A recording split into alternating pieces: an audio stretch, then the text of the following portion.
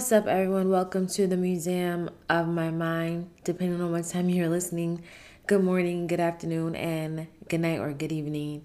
My name is Quameisha Marino, and I am the host of the Museum of My Mind. So, when I initially made this podcast, mind you, this all started during I've had the idea for like years, but it really started during the pandemic. It was like, yeah, I love museums. I'm going to talk about museums. And then as I brainstorm further, it's like, what is a museum? And what does the museum of my mind actually mean? And I'm really thinking about my professor, one of my first acting teachers. Her name is Lori Key. I've actually cried during one of her shows before because it made me think about what we're going to talk about today. But basically what she told us in acting class is like each one of your emotions, your feelings, your thoughts, imagine that it's like a long hallway, and in that hallway you have a multitude of doors, and each door has a different emotion. So you have to learn as an actor how to cut those things on and off, how to basically unpack it. So when I think about it, I think about, hey, I just moved in, everything's in boxes. I have to go in each room and I have to literally unpack these emotions. And also, I had a professor of Papa Cheese, and Papa Cheese said, in order to portray life on stage, you have to get out there and you have to live life, which is what I've been trying to do. Because how can I call myself an actor, an actress, a poet, a writer, if I don't actually have these experiences? And I think that's one of the best things about me. So my new norm, to let you all know before we get deep into it, this episode is triggering to me. I hope that I don't start crying. And the name of this episode is Relapse. I'm going to make this very clear and quietly as I possibly can, so I apologize for the yelling. But do not come into my life if you are going to leave. Do not sit here and tell me you are in love with me and that you care for me and that you want to see me happy if you are going to leave. I am tired. So that was a big explosion of emotions. And the first time that I heard it, I played it over and over and over, and I just couldn't get it out of my head, and I needed to feel. And okay, it's not exactly that I needed to feel, because I always feel. I'm a very emotional person, even though a lot of the times I come off as being like very like nonchalant, because I just try to have the mindset of like, if there's nothing that I can do to fix it, then why am I spending my energy on it? Why am I getting worked up? Why am I crying? But I'm a crier. I'm a hugger. My love language, one of my love languages is physical touch, which people always mistake for sexual intercourse, which they're two completely different things. But that's just who I am.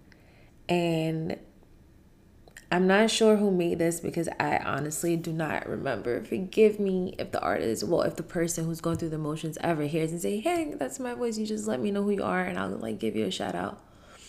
But yeah, so what she's saying, it really, it hurts my heart, because I've felt that way several times. And yeah, so this episode, Relapse, is about my mother. Now, I do recommend that if you are listening to this episode, to first listen to the Mother's Day episode, because in the Mother's Day episode, I give you all a poem. If you listen to any of the first like 10 episodes, like you hear a lot from my mom, you get a poem, you learn a little bit about like her life and the things that she's experienced growing up, and the things that I want, like my own personal hopes and aspirations for her. But now I'm learning that that might be kind of selfish. The name of the Mother's Day episode is called Mommy Memories, and that's episode 9. So a lot has happened. I've moved. If you hear a train in the background, kind of silly, but not really because the apartment is decent. I live by the train. So you might hear the train in the background. And then I live next to a lot of Dominicans. So you might hear some music every now and then. And like, hopefully, we get our lives together. I'm recording right now. It's literally Sunday, 3:08 a.m.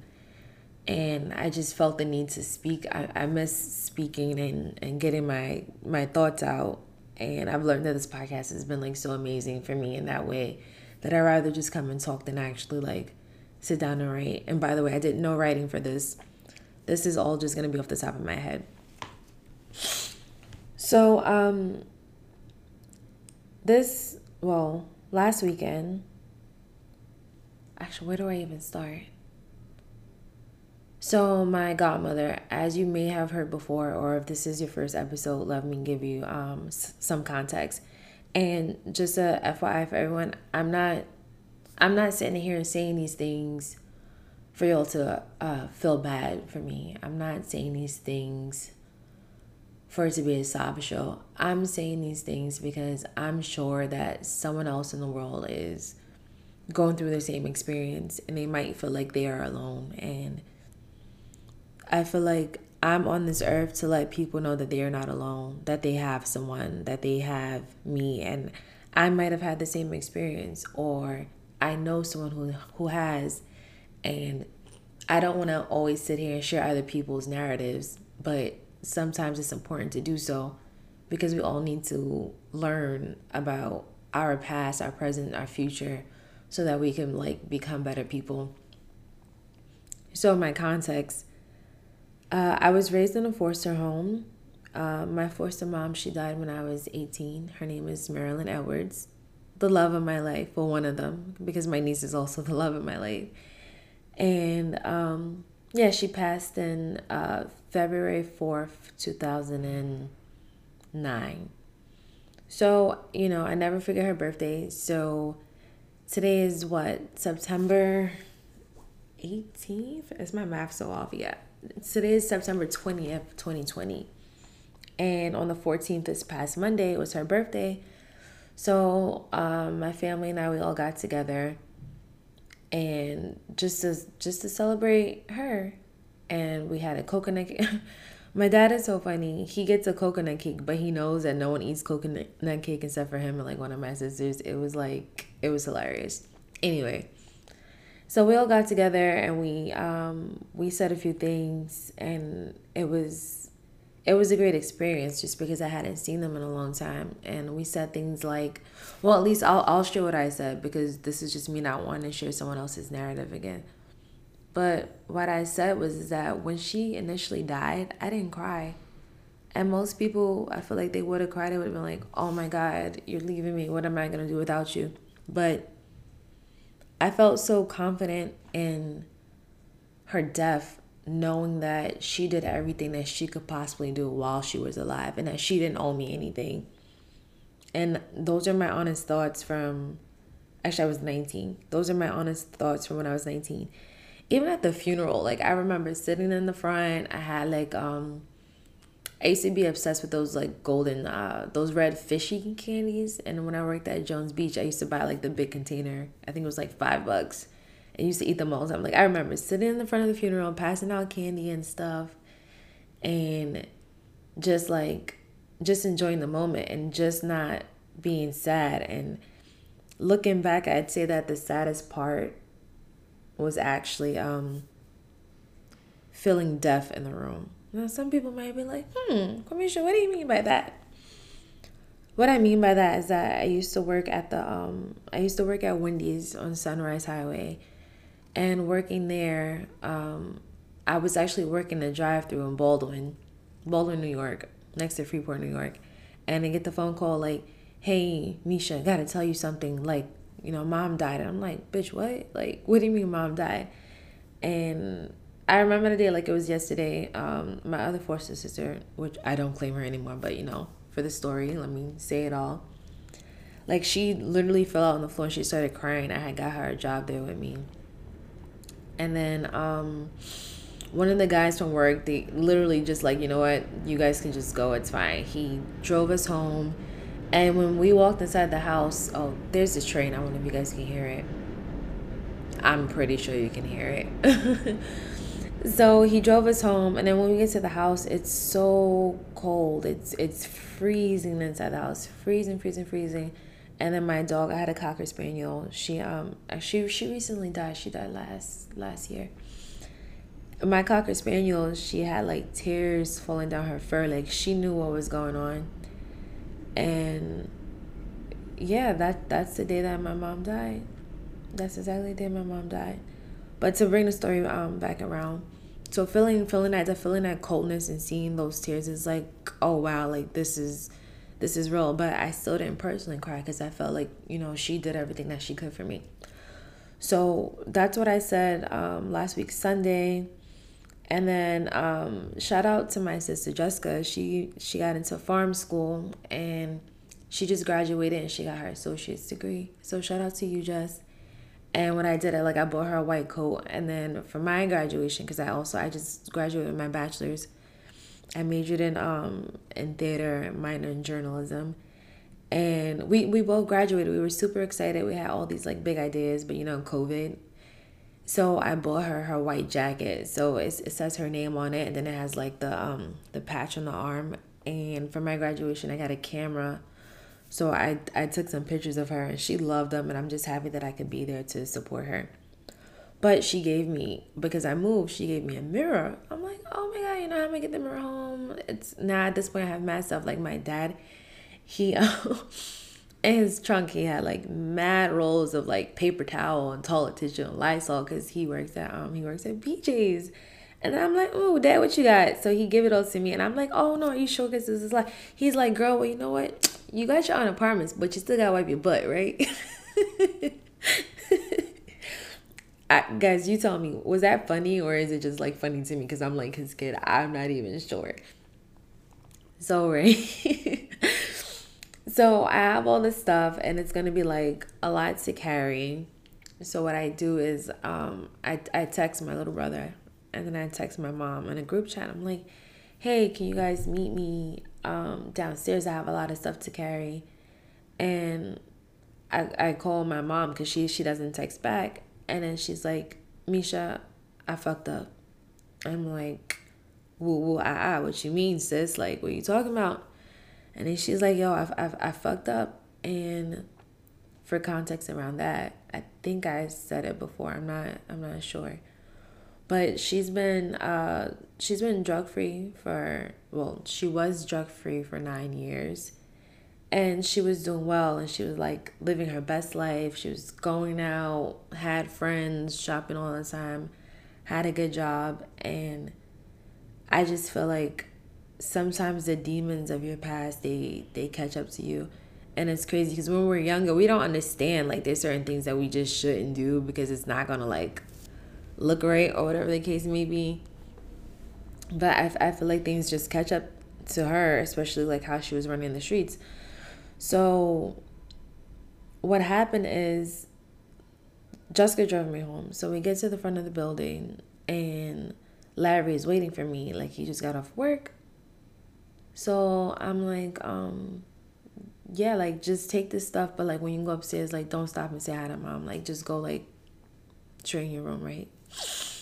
And he does that and he's just like, why? And I'm like, yo, I'm not going to tell you. And for me, it's like I'm losing my mind because over the last 10 years, my mom has really become like one of like my closest friends. And to have all of that trust ripped right away from you is like really heartbreaking. And most times I'm not that emotional, but when I tell you all, like I literally cried that night.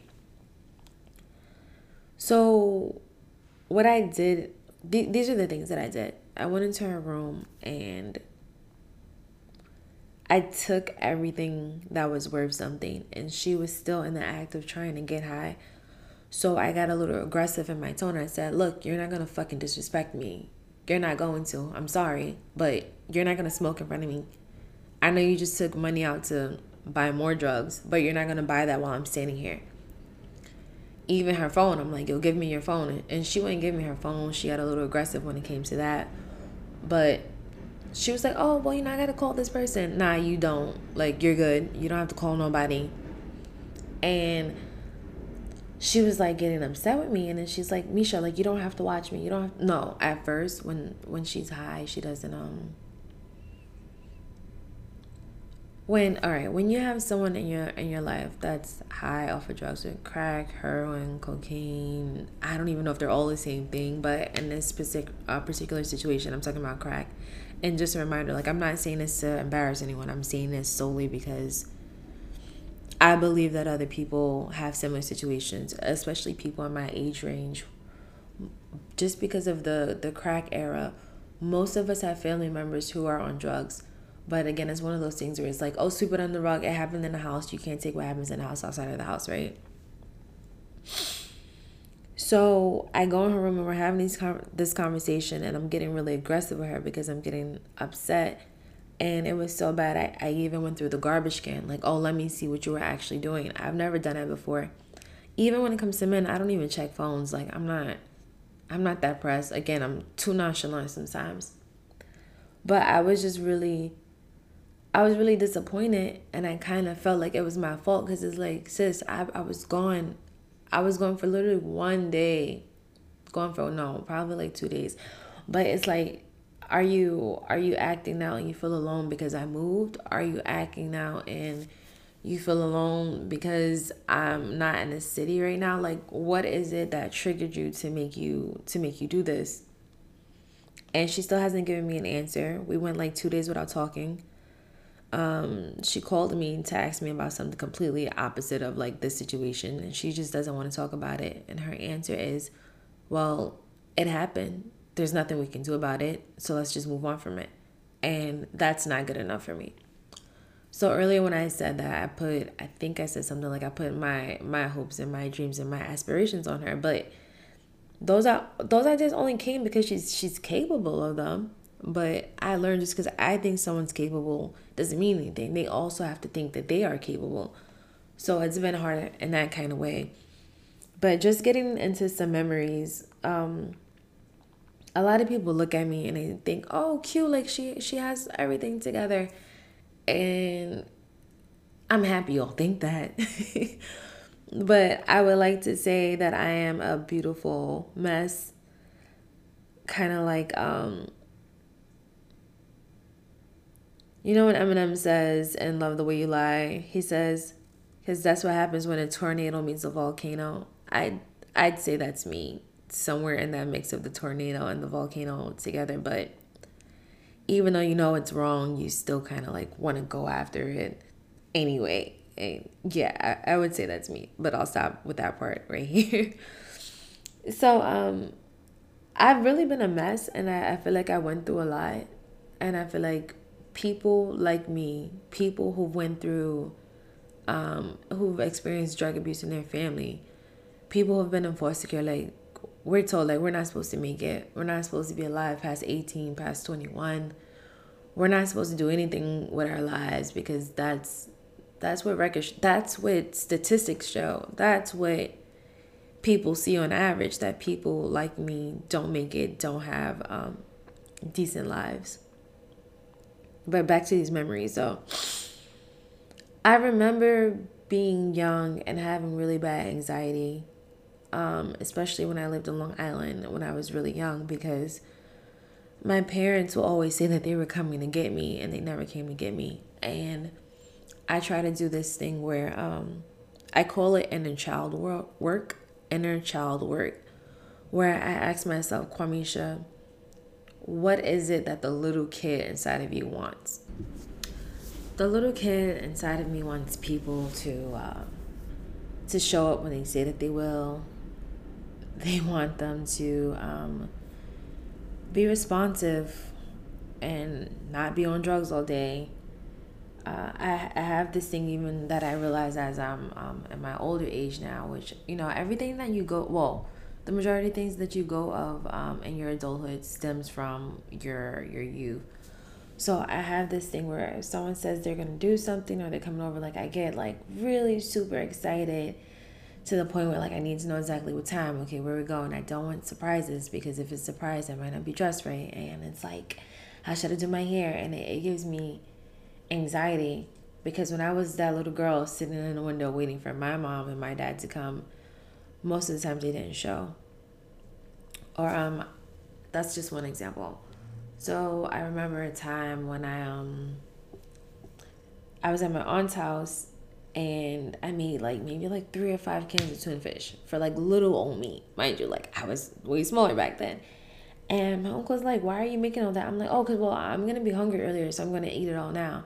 Like not knowing that like my stomach had limits, and I'm not a bear. Like I'm not gonna just store all of this food and just be good for the next couple of days, or just being aggressive over food.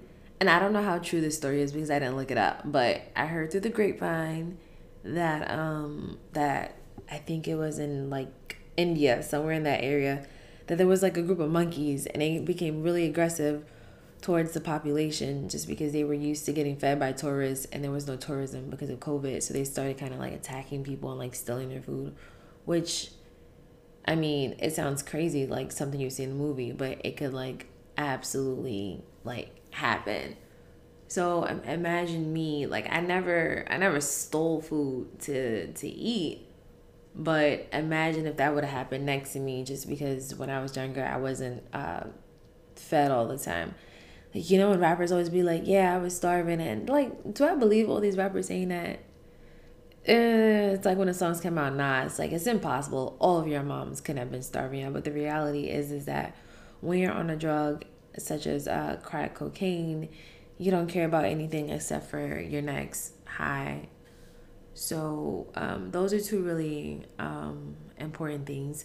And even when it comes to my love of books and movies and just going to the theater, a big thing for me growing up was escapism through characters, and that's why I'm a writer now, and that's why I have a movie pass because these characters. Little did I know at the time, or maybe I just came to the realization as I'm saying it, but I would live vicariously through these characters and through the things that they would do and what they would achieve. So now what I do with my students is that I always talk to them about cartoon characters and anime characters because hopefully it'll help them to relate on a better level. So just getting into just talking more about a relapse and what it looks like. At least for me, I expected more, but just thinking about my mom and her life going backwards, I had to realize is that where she came from, right? She started getting high at a young age. Both of her parents, my crack, my crack. Oh my God, I'm not on crack. Excuse me. No. Both of my grandparents were also on crack, and they used to shoot up. And my grandmother, I'm not sure if they both died of AIDS, but I'm pretty sure my grandmother died of AIDS. So when I just look back at all the things she went through and her having to grow up at a young age because she used to have to take care of my aunt and my uncle because her parents were on drugs, it's like she never had a fair chance in life. And that's what really bothers me is like a drug addiction is not a life sentence. You can still choose life when you decide that you're done and you quit. But if you decide to go back, then it's like you're starting all over from scratch. So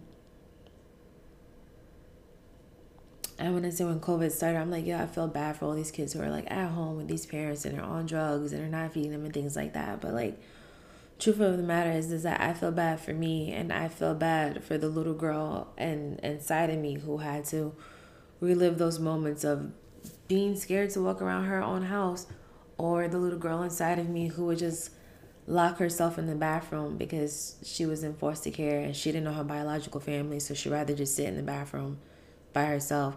And even as an adult, my little brother told me maybe like 3 weeks ago, he said, "Misha, every time you're mad, you can't just like go in your room." And then for me, it's like, why not? If it gets to the point, right? If something that's happening in the environment that I'm in is not serving a purpose for me, then why am I there? And it's okay. At least I believe that it's okay to remove myself. But then also me realizing that maybe these are conversations I should have and not just always choose to walk away. So I'm not sure what this actually looks like for me. Like, I would like to have a conversation with my mom, but what do I say? What do I say at all? I have no idea. Do we act like it didn't happen? Which I'm not okay with that, because again, that's just how family trauma just continues. Do I don't know. And then she's so nonchalant. It's like, oh, well, it happened. It's like, how do we even start a conversation without it being completely awkward? And the truth is that it's going to be awkward. And the truth is that a lot of us need to have these conversations. And I'm not making excuses because she's my mom, but I would go with what Charlemagne feels in his book, is that parents were doing the best jobs that they possibly could, that they knew how to do with what they had. And I feel like if you asked her, she did the best that she could do. Even though I would argue that the best wasn't good enough. But I came out okay. So I should be fine, right? I should be satisfied. But I'm not. I always think about my life and like, how much further in life could I be if like if my mom like wasn't on drugs? Or, and let's not leave out my dad, if my dad wasn't on drugs. You know, I don't really talk to him either. Maybe I could have been a principal already. I don't know who I was talking to. I'm not sure, but they was like, yeah, you know, this principal, she's like 25 and she's principal. I'm like, what? 25? Like, such a young age. But like, her family had planned out her life and like what she should do and what she shouldn't do. And they all had those kind of conversations. Even for like the new career that I'm starting, I'm considered older to start this career, but I'm doing it anyway because I have a passion for it. But like, what if it was different? This young lady I met today, her name is Autumn, and her parents paid for her to stay in a studio in Domino, Brooklyn, down by the water. Is it called Dumbo? I'm not sure. Well, it's by the bridge. I think it's Domino Park. And this is like the cutest little studio in the world. And her rent, I think it was like 3,200 a month. And she's like, oh, this is a gift from my parents. What? A gift from your parents? Like, my mom couldn't do that. But I don't even know if her parents even made any of that. No, I'm not even gonna say if I know. I know for a fact that they didn't make that kind of money. So what this really has me thinking is like, you know, I don't have any kids, but I desire to have kids, and I have a beautiful niece. So by the time that my life expires, what is it that I could leave her so that she can be better off than what I was? And how can I take the time now to teach her things? Getting to the emotional part of this and those memories again, I always on the inside feel like I'm questioning myself. All right, well, I was in foster care. Okay, well, did my mom not want me? Did my dad not want me? Did my grandma not want me? Because truth be told, my grandma adopted, which I love everyone in my family, but my grandmother adopted other people when she could have adopted me, right? Or what was my father doing? Why couldn't I stay with him? I don't even know what he was doing in those years, to be completely honest. I used to have like these little, I guess we could call them microaggressions against other family members, because it was like, bro, like, why didn't you get me? Like, what's up? And then I realized as I got older, it's like they had to live their lives. I wasn't their particular like responsibility. And having a kid at a young age holds you back. And like, to some people, definitely a blessing, but to some people, it holds them back. So I can't be mad at them for living their lives. But then I always for a long time look at them and say, well, that's why I'm the girl who sits in the bathroom, because y'all didn't come get me. Y'all knew where I was at. Literally, Freeport, Long Island by car, maybe like 30 minutes. Long Island Railroad, 40 minutes an hour. Like, y'all knew where I was at, and no one came to get me. And my fear is that I wouldn't say exactly that I'll die alone, but I'm 30 years old now. I haven't been in a relationship in a long time. But my fear is that I won't get to have certain experiences because I'm used to being on my own. And then I've also become like this kind of independent woman. Like, I don't need a man, but it's like, if you're going to be around, I need you to act right. And it's like, I'm not 18 anymore, so we need to have certain types of conversations, especially people I've known for like 12 years. Like, those people, like, come on. Are we going to act like, same thing with my mom, like, are we going to act like certain things didn't happen, or are we going to actually sit and talk about it? What's my fear? I feel like I got surgery last year, which I know I definitely want to make an episode about that. But when I got my surgery last year, it's like both of my brothers, my little brother picked me up. Alejandra came. Robert bought me balloons or flowers, one of them. My mom, she was there, but not for like a long period of time. I think she just popped in and like popped right back out. But even with that experience, like, I was telling people for a really long time that I was sick. And this is the part where I feel like I'm getting emotional. I told my mom at least like 2 years, like, yo, I need to go to the doctor, like, come with me. I was scared to go. I didn't want anyone to tell me that I had cancer, because it's like, how do I deal with having cancer? And like, nobody would go with me. And that's just like really heartbreaking, because I feel like in my lifetime how caring I am, which I've learned, like, millionaires, like, you kind of have to be an asshole to keep your money, or like whatever the case may be. But it's like, I was so sick I could barely breathe. The doctor said that I could have died in my sleep.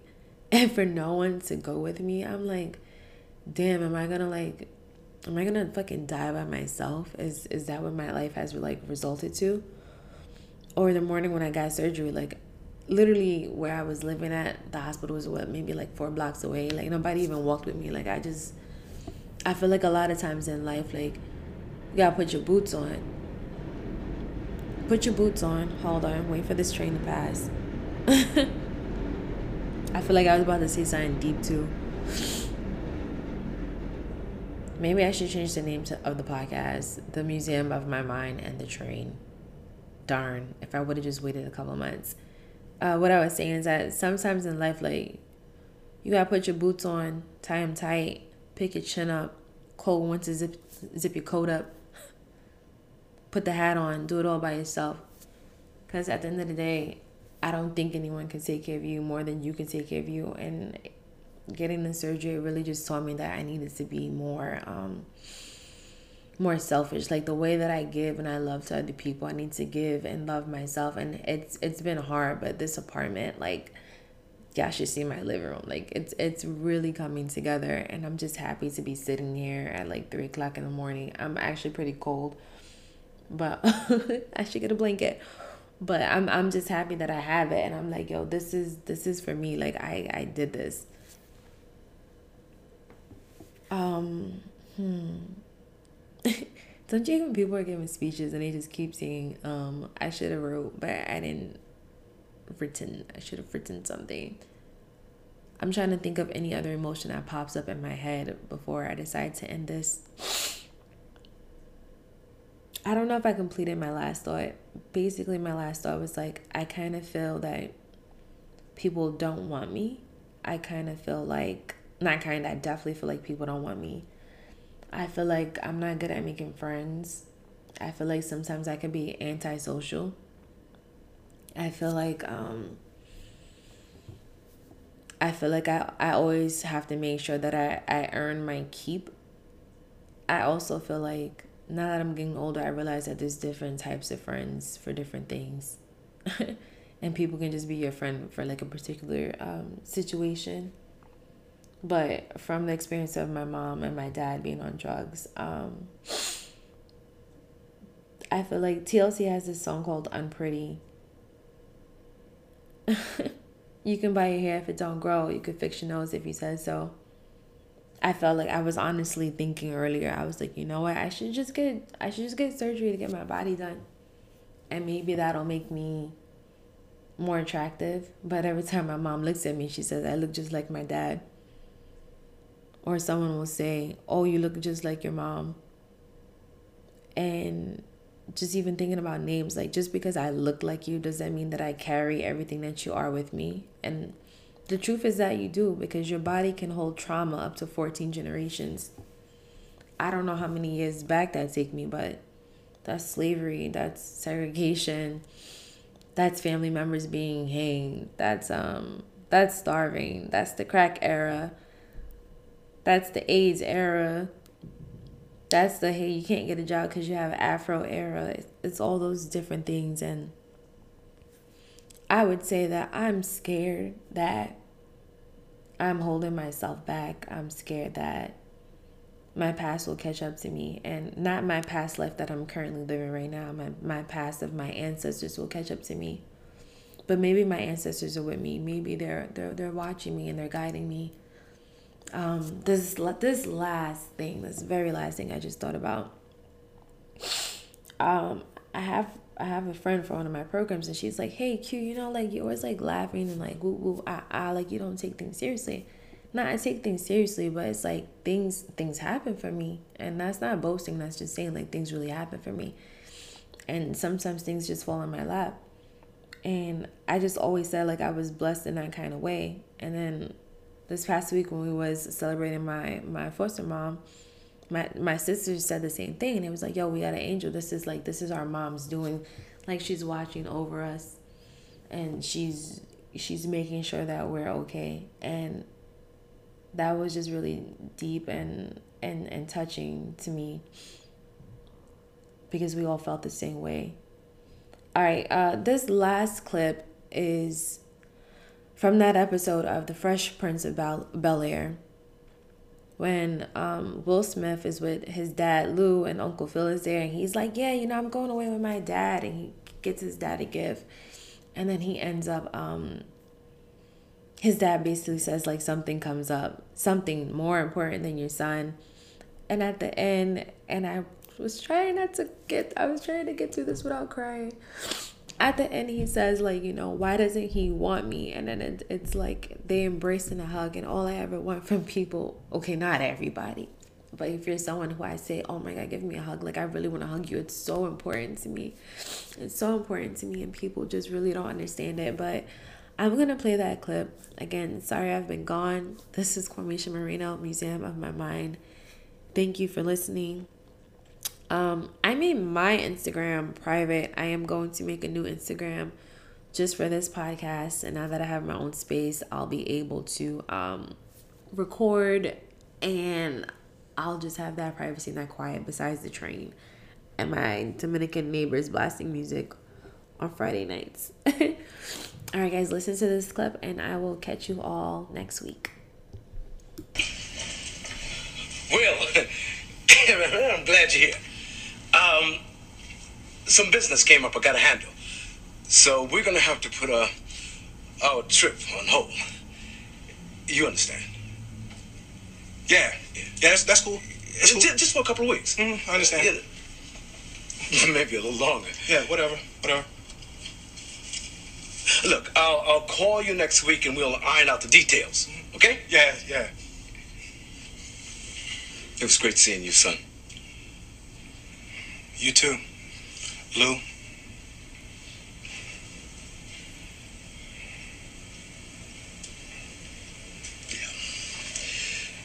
Yeah,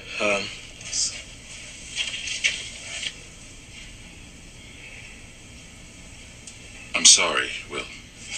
You know, actually, this works out better for me. You know, the slimmies of summer come to class wearing next to nothing. You know what I'm saying? Well, it's all right to be angry.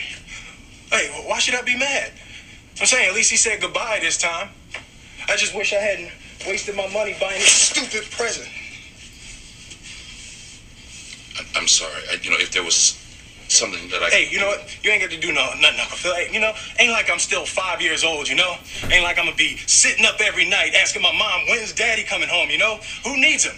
Hey, he wasn't there to teach me how to shoot my first basket, but I learned, didn't I? Hey, I got pretty damn good at it too, didn't I, Uncle Phil? Got through my first day without him, right? I learned how to drive. I learned how to shave. I learned how to fight without him. I had 14 great birthdays without him. He never even sent me a damn card. To hell with him!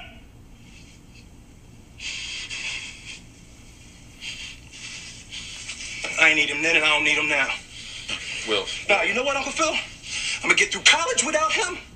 I'm gonna get a great job without him. I'm gonna marry me a beautiful honey, and I'm gonna have me a whole bunch of kids. I'm gonna be a better father than he ever was. And I sure as hell don't need him for that, because ain't a damn thing he could ever teach me about how to love my kids.